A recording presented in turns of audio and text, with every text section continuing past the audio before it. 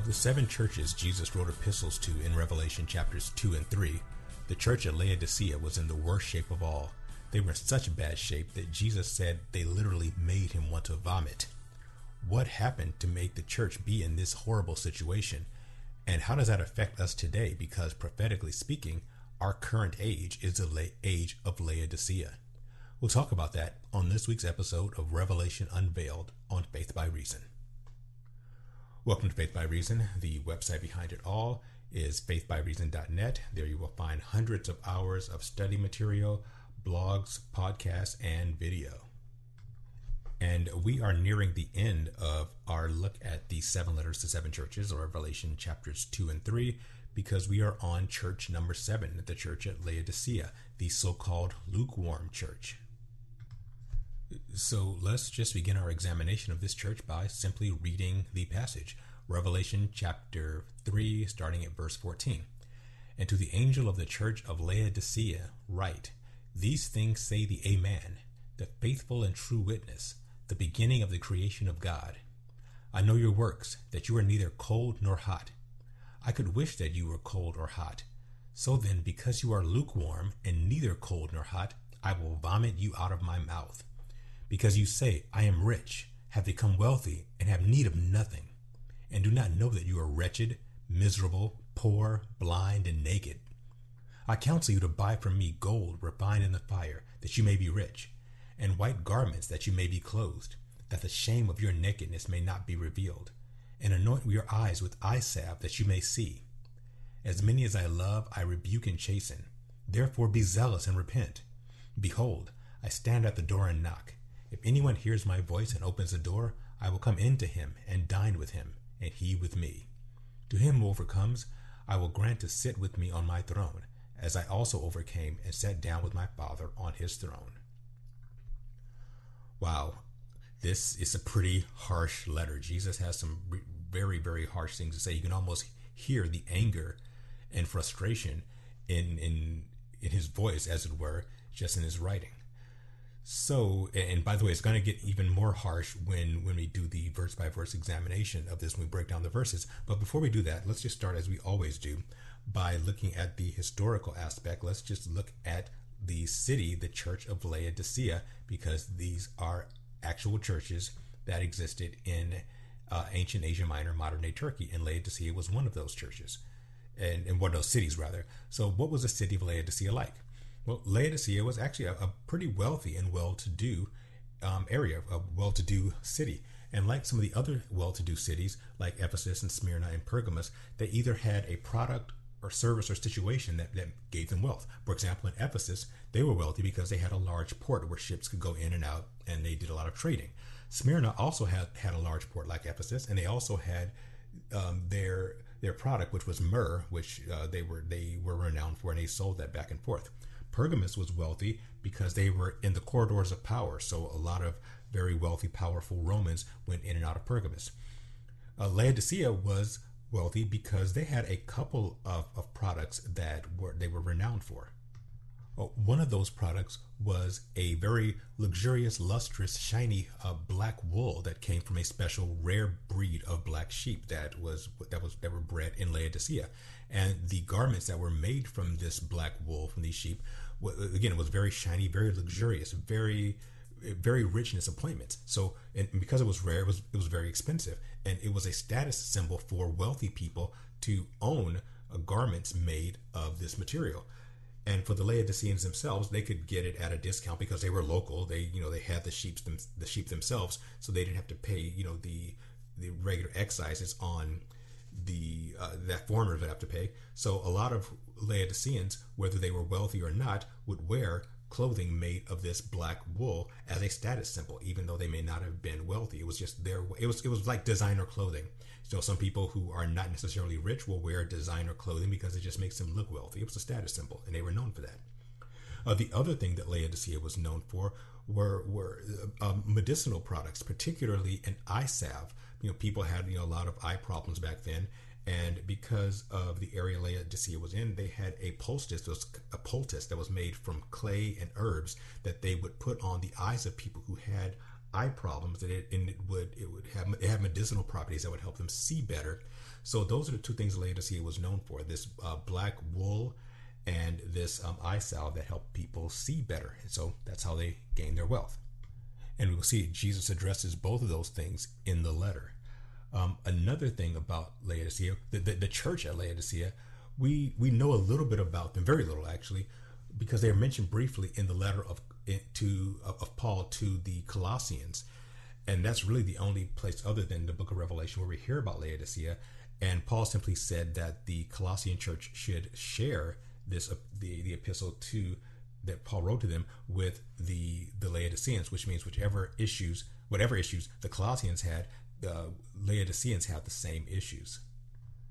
And what was the issue that the Colossians had? Well, if you read the book of Colossians, you will find that Paul keeps hammering away at the idea that they kept mixing. They would never choose Christ alone. They would choose Jesus plus other stuff. They would choose Jesus plus philosophy. They were very much entangled in the philosophies of the world. They would try to mix Jesus together with their own carnality. They would try to mix Jesus together with their other spiritual worship. So they would never just make a hard choice that we want Jesus alone. They wanted Jesus plus something else. They would never take a hard stand on their faith. They were worldly, and they wanted to be a part of the world. And that was obviously the same thing that the church of Laodicea had a problem with, that they would never actually say we're just for Jesus and Jesus alone. It was always, well, Jesus plus our philosophy, plus our worldliness, plus all these different things we would hear. In fact, Paul says specifically in Colossians that the Colossians were easily persuaded by anyone who came in with any sort of spiritual philosophy or carnal philosophy. They would never stick to their guns. They didn't take a stand. They would just go with the flow, with whatever happened. When someone would bring in a new piece of doctrine, if they liked it, they would just kind of flow that way. They were not strong on doctrine. They were pretty much the opposite of the church at Ephesus. And of course, Laodicea would obviously have the same problem, since Paul told the Colossians to share the letter with the Laodicean church. One last thing about the city of Laodicea that's interesting is where they were located. They were at sort of the midpoint in height between two cities that flanked them to the north and south. To the north of Laodicea, there was a city called Hierapolis, which was at a high elevation. And Hierapolis was known for their hot mineral springs. So they had springs coming up from the ground that would have really hot mineral water. And when it would come up, it would flow downhill, and it would get all the way to the bottom of the bottom lowest elevation, which was the city of Colossae, where the Colossians were. And by the time that hot water from Hierapolis got down to Colossae, it would cool down to the point where it was cool. So you had hot water in Hierapolis, and you had cold mineral water in Colossae. And so those both were good for you. Hot mineral water is good for you to bathe in, it's medicinal. And of course, cold water is good for you, it's refreshing and things like that. But Laodicea was at the middle elevation. So by the time the water from Hierapolis got to Laodicea, it was not hot anymore, but it wasn't cold either. It was actually lukewarm. It was just warm water.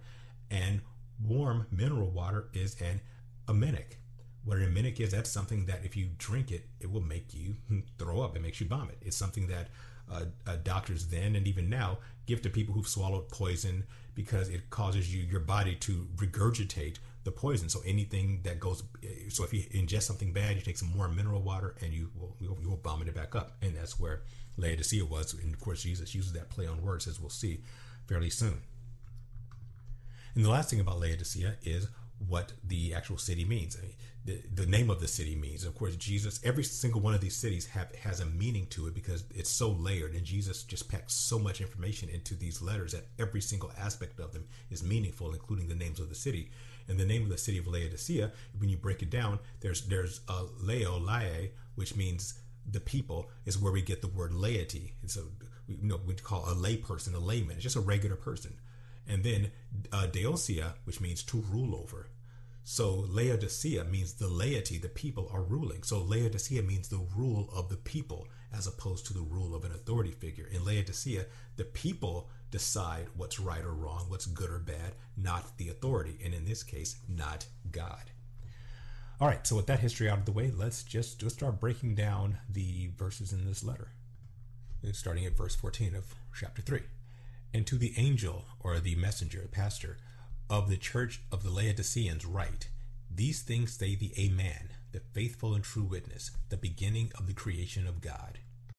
Now, as we know from following these 7 letters so far, that Jesus begins them all with a different title of himself that is germane to the issues that these churches are experiencing. So Jesus starts by calling himself the Amen. Amen means true. It means the truth. When you say amen at the end of the prayer, you're saying, this is valid. This is truth that I'm saying to you. So whatever's going on with the church of Laodicea, they need to know what hard truth is. Truth is not manageable. When people say, you have your truth, I have my truth, that is utterly ridiculous. There is no subjective truth. Truth is what it is. The sun rises in the east and sets in the west. That is a true fact. That is non-negotiable. You can't say, well, for me, the sun rises in the north and sets in the east. No, you may believe that, but that's not truth because you believe it. Truth is non-negotiable. And he says that Jesus calls himself the faithful and true witness. So again, he's talking about truthfulness.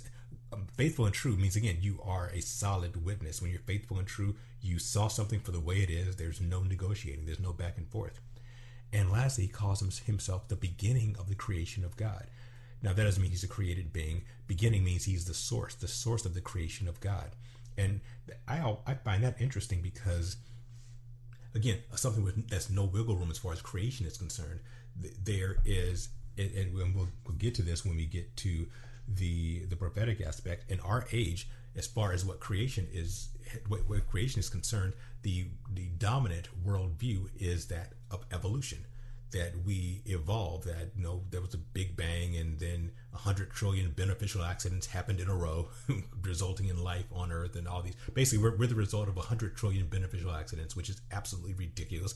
You'd be hard pressed to find 3 beneficial accidents happening in a row, let alone trillions, which is what would be required in order for evolution to be true, which is one of the many, many, many reasons why evolution is the most ludicrous, utterly asinine theory that's ever been perpetrated on so-called science. It is not science, it's anti-science. And I'm not going to get on a rant on this. I've talked about it before. If you want to study what I've said, what I've written about or talked about with evolution, there is a evolution versus creation category in the right navigation bar where I do 3 or 4 episodes where I show how evolution is completely unscientific, not based on the Bible, not because God says so, but simply based on logic, reason, and science. It's ridiculous, but that is the dominant cultural paradigm of this age. It is not allowed to be questioned. You cannot go to school and question evolution. You cannot go anywhere, even socially, and question it. Otherwise, you'll basically be hammered into submission by society and culture. But Jesus says specifically, he is the beginning of the creation of God. And again, this is something that the church of Laodicea needs to know and needs to be emphasized to them, which is why he stated it that way. All right, keep going to verse 15. I know your works. Jesus always knows our works, and that's either good or bad, depending on what your works are. That you are neither cold nor hot.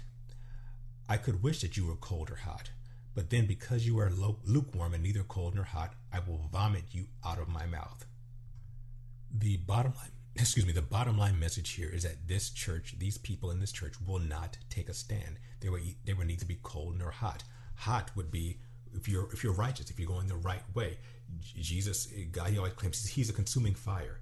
Fire is always an aspect. Fire and light are aspects of God. Jesus is light. God is light. He's a judgment. He's a judging, consuming fire. So if you're hot, then it means you're closer to God, to righteousness. Cold, on the other hand, is the opposite. Cold is the absence of heat. It is evil.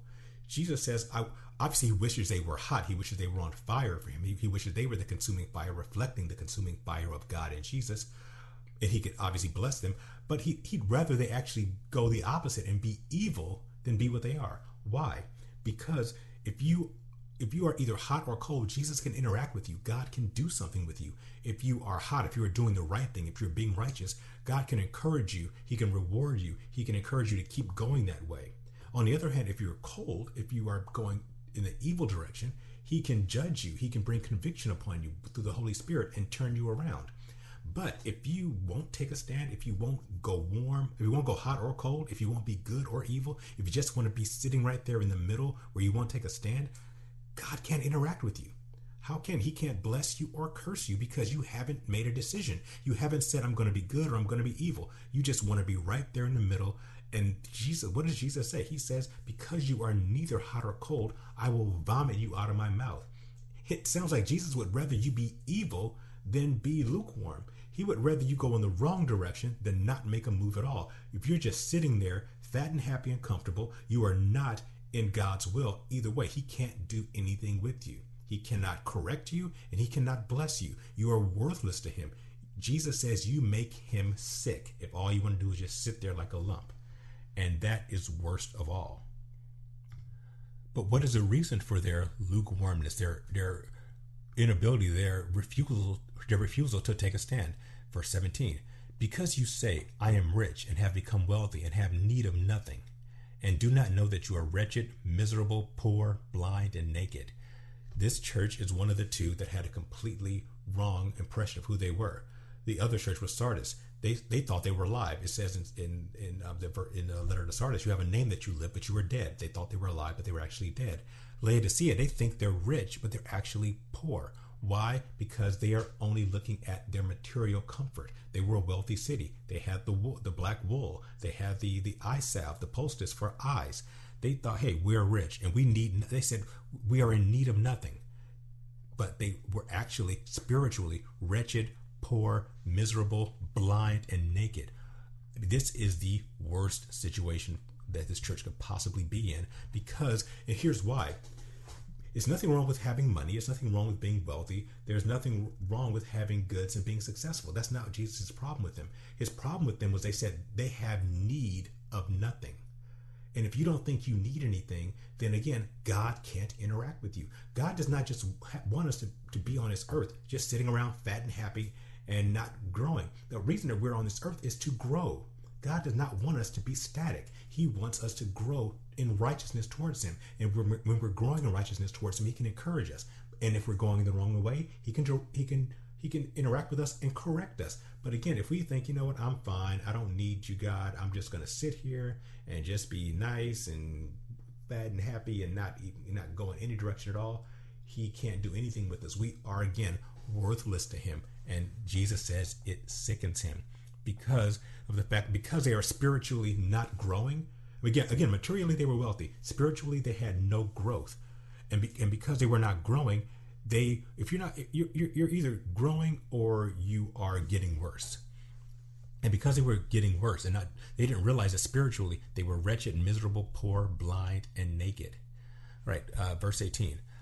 Jesus gives the admonition. I counsel you to buy from me gold refined in the fire, that you may be rich, and white garments, that you may be clothed, that the shame of your nakedness may not be revealed. So Jesus is juxtapositioning their physical situation with spiritual. He says, I counsel you to buy from me gold, not the gold that you get from selling your goods, but spiritual gold that's been refined in the fire. That when gold is refined, that means all the impurities are burned away. So he says, get spiritual wealth from me that is devoid of all of the impurities of your carnal lives, that you may really be rich. And white garments, that you may be clothed. And again, he's making a play on words to the black garments that they were so known for. And white garments are actually it's an idiom for righteousness. Again, that the shame of your nakedness may not be revealed. So they thought they were clothed in these wonderful garments, but they were actually naked. And naked means they were exposed. They were not covered. And that's an idiom of shame. And to anoint your eyes, continue to read, anoint your eyes with eye salve that you may see. And again, it's a play on their medicinal eye poultice that they use. He's saying that even though they were known for being able to help people see, they were blind. They could not see. They didn't see their own situation. They misread it. They thought, again, they were rich and comfortable when in fact they were wretched and poor and miserable. Verse 19, as many as I love, I rebuke and chasten. Therefore, be zealous and repent. So even though he is telling this church that they are in a bad shape, he still loves them. If he did not love them, he would not be rebuking them in the harsh terms that he is. He's rebuking them and chastening them because he wants to bring them back into the fold. He wants them to be his true church. And he wants the same for us. Therefore be zealous and repent. Stop being lukewarm. Being zealous means you're going in a certain direction. Just go in a direction. Stop sitting around, not wanting to move. Be zealous for something and repent of your complacency and turn around. Verse 20. This is, if when you, after I finish with this verse, this is going to knock your socks off. This is some amazing stuff. 20. Behold, I stand at the door and knock. If anyone hears my voice and opens the door, I will come in to him and dine with him, and he with me. Now, growing up as a Christian, I've heard that verse many times at the altar call. At the end of church, when they're trying to get people to come up and either join the church or accept Jesus as their Savior, they say, behold, I stand at the door and knock. It's an invitation. And it's valid. I'm not going to say that's an invalid use of this verse, but when you read it in context, it's actually a scathing condemnation of this church. It says, behold, I stand at the door and knock. If anyone hears my voice and opens the door, I will come into him and dine with him. Where is Jesus in relationship to this church? He is knocking on the door of this church. He's not in the church. Jesus is outside of the church, knocking, asking them to let him in. Jesus is not even a part of this church. And his message is not to the church. He says, if any individual hears my voice and opens it, I will come in. So he's not even pleading to this church. The church of Laodicea is a lost cause as an institution. He's on the outside saying, hey, you guys want to let me into this church that, here, hey, hi, I'm Jesus. I'm the person you're supposed to be worshiping. Can I come in? No? Well, okay, if any one of you in this church hears me and wants to be with me, come on out. So he's not even making a plea to the church. He is making a plea to any individual who happens to be in the church. That is truly a sad state of affairs. So let's look at the other three levels.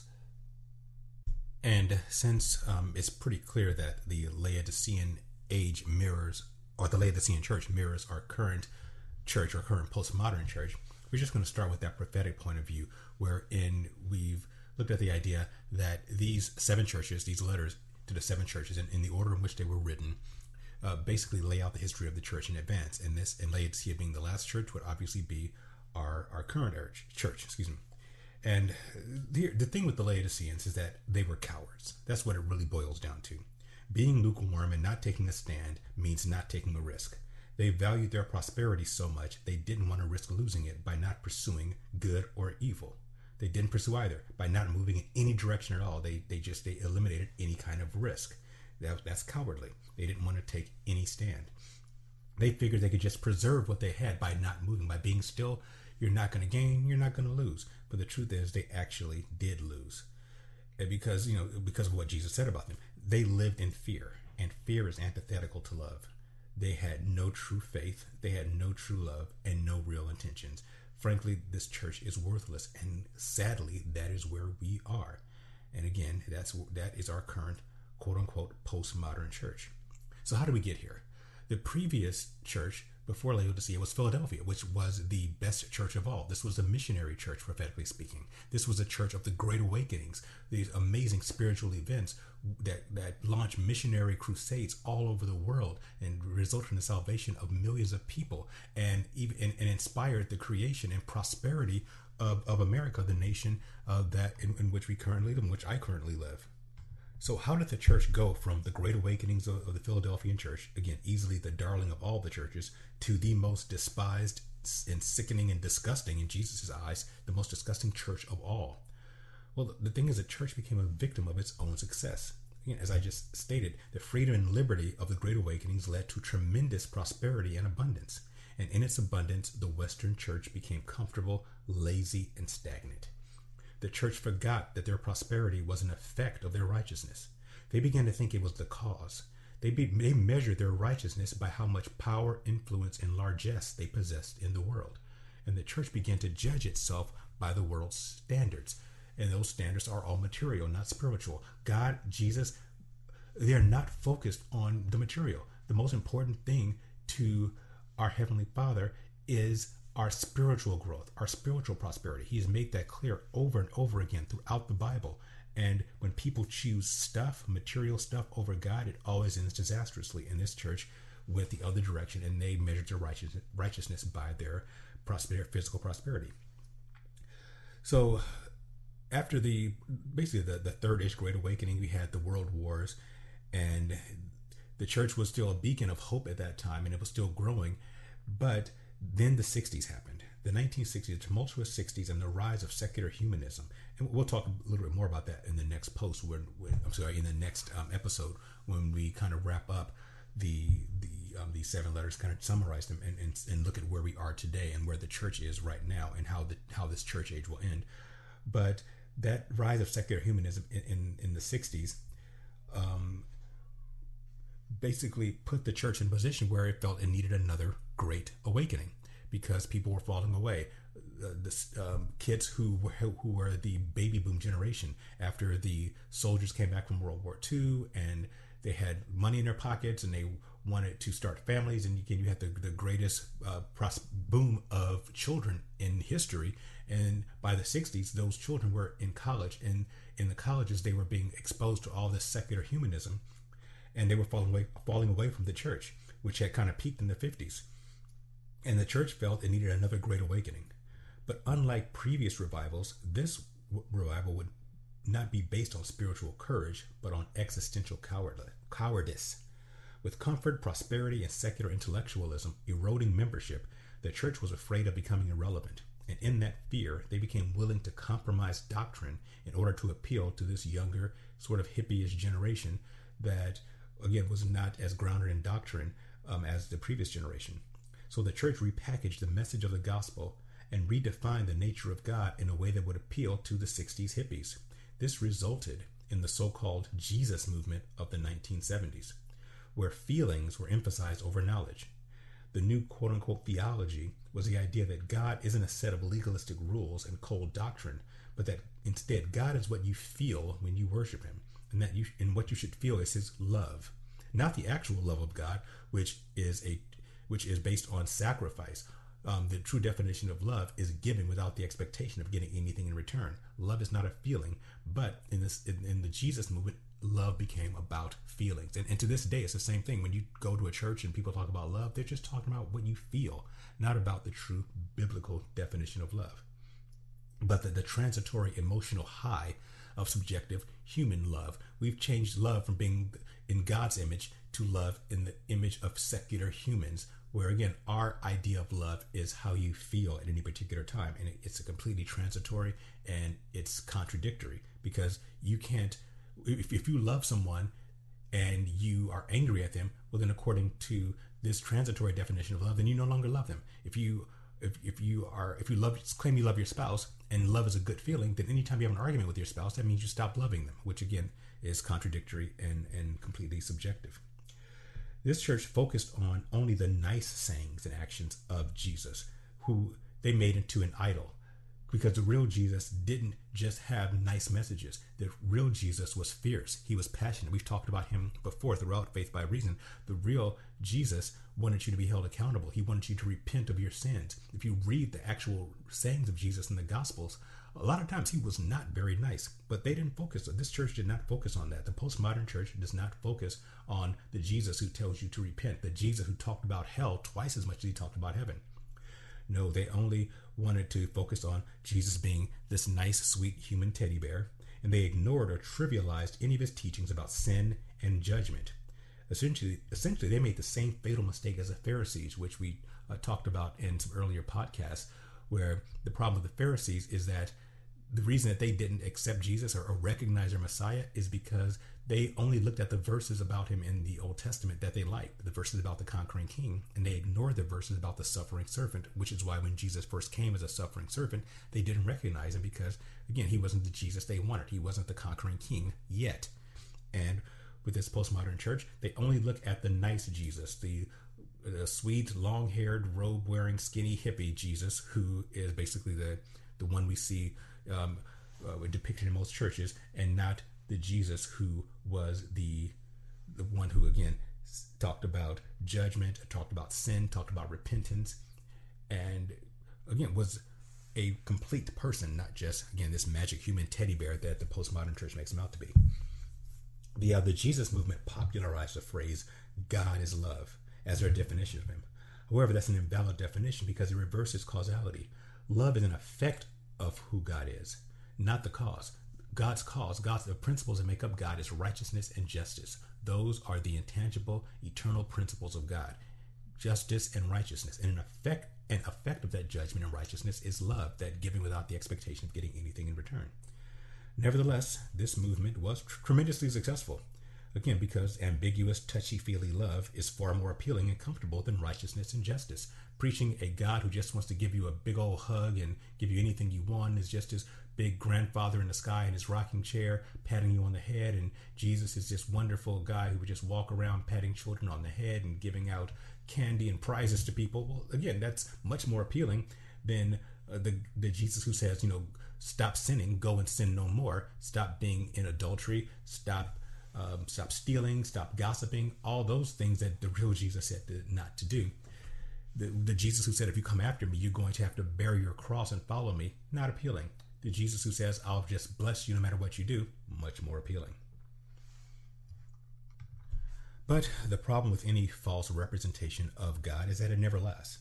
And once the emotion of this Jesus movement started to die down in the late 70s and early 80s, the leaders were ironically faced with a predicament. You see, defining God as the embodiment of human love didn't resolve the questions that the secularists of the 60s used to assault Christianity. They just shifted the question to the congregants. It became our responsibility to define it to the people who challenge God. And it would bring up the question, if God is love, and the love that they've defined it as is a benevolent emotion, then how can God allow suffering? How can he judge and punish sin? How can a God of ambiguous human love make us feel guilty about all the fun stuff we want to do, like, getting drunk and having promiscuous sex and lie and gossip and watch cable TV? And how can a loving God be intolerant of homosexuality and transsexuality and abortion? If God just loves us, then how can he judge us? How can you have both? And at this point, the church was given an opportunity to make a dispensational choice. A choice that could have shown whether or not this church period was going to be a success or failure. They could have either repented of this God is love movement by confirming that, hey, the Bible is right, that God's nature is not love as a cause, it's to be always and completely right and just, which demands holiness and judges sin, and an effect of that is the true love of God. Or they could reject the God of the Bible and intentionally embrace their idolatry. They could go hot or cold. They could either, again, reject this ambiguous love and say, you know what, we're going to go back to the true biblical definition of all these things and the true biblical representation of God. Or we can just, reject God and become a big country club. But the thing is, if they chose righteousness, they would risk their prosperity by alienating the secular world and weaker Christians. Not to mention, these new congregants that they were trying to get. But if they chose to openly reject biblical doctrine, then they would risk the church's power and influence by no longer being considered a church. So which one did they choose? The postmodern church made the worst decision possible, the most lukewarm decision possible. They chose neither. They rejected the idea that they even had to choose. How? By rejecting the idea that the choice even existed. They avoided the question of how to deal with the absolutes of righteousness and justice and morality by denying that those absolutes even exist. They actively avoided the tough questions about things like fornication, homosexuality, evolution, abortion, objective morality. They dodged or ignored controversial biblical issues such as eschatology, hell, Satan, sin, holiness, and salvation through Jesus alone. And you find that in postmodern churches. Well, they will not talk about these things. They just refuse to. In fact, what I'm going to have in the show notes, I'm going to link a video or two with some of these popular postmodern preachers, with one of them being Rob Bell, for example. He's one of the biggest postmodern emergent church guys. And he's in an interview with a guy on CNN who asked him tough questions. The interviewer asked him some tough, definitive questions, and instead of, all he does is just dance around them. He will not address them. He refuses to take a stand. He won't. The interviewer gives him a choice. Hey, is God A or is God B? And he'll just not even answer it. He refuses to take a stand. In fact, the only biblical, quote unquote, biblical commandment that is accepted in the emergent postmodern church is thou shalt not judge. The only thing that they will tell you is wrong is to judge. They won't tell you sin is wrong. They won't tell you that any of the cultural issues that are anti-biblical are wrong. They won't take a stand on that. The only thing that they care about is that you not judge anyone. Because as long as you're not judgmental, nobody can reject you. You can still keep everybody happy, and you can keep all your congregation giving you money and keeping your mega churches growing. Unlike the faithful and courageous church of Philadelphia, this church is driven by fear and cowardness. Again, its greatest fear is being seen as judgmental. Instead of the clear and fiery justice of God, they embrace the ambiguous, subjective morass of quote-unquote social justice. Instead of focusing on growth through righteousness and sanctification, this church obsesses over growing their congregation, building the biggest mega church, and being seeker-friendly. So focusing their message not on growing discipleship of their current members, but getting new members in. Why? Because when you get new members in, you get more money in, you get more comfortable, you get more prosperity, and that's what this church is most concerned with: comfort and prosperity. And instead of preaching the revivalist message of repentance and holiness, the milquetoast modern ministers spew a Jesus-scented pop psychology to help their audiences feel better about themselves. Turn on TBN and look at a Joel Osteen show. And I pick on Joel Osteen a lot because he's easy to pick on. He is the epitome of someone who just gives you a feel-good message, virtually devoid of anything resembling biblical truth. It's basically a Christian country club, most churches. It's sedated by its material comforts and blithely ignorant of its true spiritual state, and in a somnambulant fear of being irrelevant. The postmodern, lukewarm church has become a bland, toothless, trite, and inoffensive, again, religious country club whose main goal is to be universally appealing and to offer a superficial Christian experience. It provides the semblance of the relief of guilt that we all have, so that people can claim they go to church. So when you feel bad about doing whatever you do on Saturday night, you can still go to church and feel like you're doing something righteous and covering your sin, but you never actually experienced true church. You never actually experienced the truth of God. The only real sin this church recognizes is the sin of being unpopular. The only passion exhibited by these otherwise tepid postmodern ministers is the race to see who can attract the most lukewarm congregants by presenting the most watered-down message possible. In their effort to neuter God into something more socially acceptable, the Laodicean church committed the worst sin possible. By denying the absolutes of righteousness and justice, they deny the very nature of God. This church claims that they believe in God, but they tacitly deny he even exists. Is there any wonder that this church makes Jesus want to throw up? The postmodern church experience has been described thusly. You have a mild-mannered man standing in front of a group of mild-mannered people, teaching them how to be more mild-mannered. Disgusting. Kind of makes me want to throw up. I know what Jesus was feeling. And as I said a little earlier when I wrapped up the breakdown of the verse, it ends with, again, the most scathing commentary on the church possible by Jesus. Jesus has essentially given up on this church. It's made him so sick that he's done with it. Because where is Jesus in relationship to this church? Behold, I stand at the door and knock. He's outside. He's knocking on the door, asking to be let in. Jesus is not even in this church. He is not in these postmodern churches. He's outside. His appeal is all the more tragic because he's not addressing the church at large. He's basically given up on him. There is no call to repentance. Again, all the other churches, Jesus said, hey, repent, or you get this, that, or the other. He doesn't even call this church to repentance. Laodicea is the only letter where Jesus does not even ask the church to repent.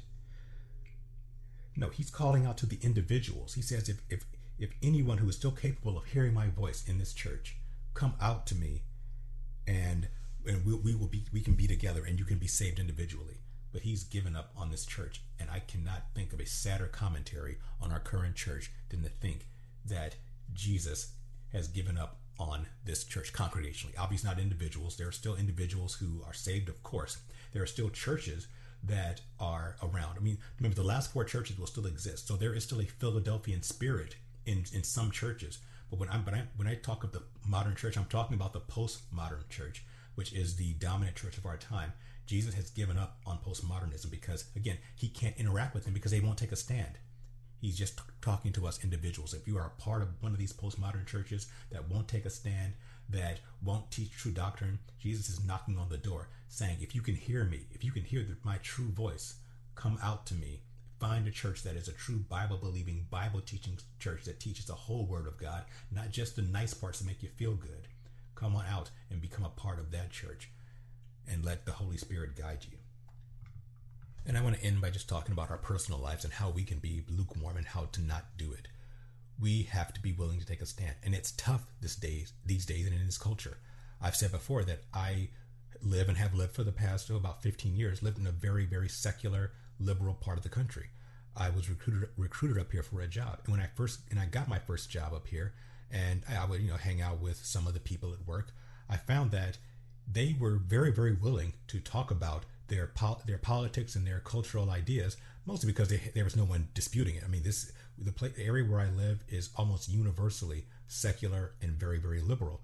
So they feel completely free to just spout off whatever they want about their positions, because they know that no one's going to say anything against it. And when I heard these sorts of things, that they would talk against God, against Christianity, I had a choice. I could have said, hey, you know what? I'm a Christian. I don't appreciate what you're saying. What you're saying isn't true. Here's why it isn't true. Here's why the God of the Bible does not match up with what you're saying about him.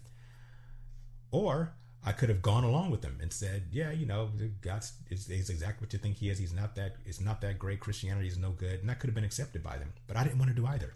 I didn't want to disagree with them because I was still a Christian, and I'm not going to deny my faith. But I also didn't take a stand against them. I was lukewarm because I didn't want to be unpopular. I was new at the job. I was new in this area. I wanted to, gain friends and acquaintances. So instead of moving in one direction or the other, I remained lukewarm. I just held my tongue whenever they would talk and say bad things about Christianity. Fortunately, I changed, and I gained confidence, and I decided, it's more important for me to be on God's side than to be rejected by men, because as Jesus said, if you deny me before men, I will deny you before the Father. That verse really convicted me. And from then on, I said, I'm going to stand for what I believe in no matter what. And they actually respected me for it. Even if they didn't agree with me, they respected me. But again, I was guilty of being lukewarm, and it made me sick. I made myself sick, just like probably was making Jesus sick. But we do the same things. We want our comfort. We want our prosperity. We don't want to rock the boat. We don't want to be seen as intolerant. We don't want to be seen as bigoted. So instead of when things like homosexuality and abortion come up, and reproductive rights and sexuality, and the way and all the things that God is very clear about in the Bible, when they come up in our culture, and these things that are accepted by our culture, when they come up, a lot of times we Christians, we will just be silent. We'll just take the middle road because we don't want to rock the boat. We don't want our friends to think we're religious fanatics or fundamentalists or judgmental, so we'll just be quiet. But remember that verse that Jesus said, if you deny me before men, I will deny you before my Father. So if you are not willing to stand, there's no middle ground with Jesus. If you are not promoting him, you are denying him. You can't stand in the middle. So do not deny God directly, and do not deny God by your inaction, because if you deny Jesus again before men, he will deny you before his Father, and that's not a state that any Christian wants to be in. All right, let's wrap this up. It's pretty clear that this final church, the church age that we're currently in, the Laodicean age, is in truly deplorable conditions. But their cowardice, avarice, and lukewarmness are actually an effect of their theology. It's not the cause. What is the cause? What causes the end of the church age? This is the last church. What happens at the end of the age? Because there's no eighth church. So Laodicea is it. This is how the church ends. And again, what causes the church age to end? I think it's a great question because it's pertinent to us. So thank you for listening. I appreciate it. Please subscribe to Faith by Reason. You can subscribe on YouTube and hit the notification bell to get these new videos. And I prefer this, that you go to faithbyreason.net and subscribe there. Put your email into the right navigation area, and that way you will get anything new that's published as soon as it's published. And I will talk to you next week when we look at the end of the church age and the end of the time, the outline of Revelation, where John writes down that Jesus tells John to write down things that you have seen, things which are, and things which shall be. Well, the things that are is the church. And after this church age, when it ends, we'll go to the things that shall be after. So we'll get into the future in Revelation chapter 4. But next week, we will talk about how the church ends. And I will talk to you next week.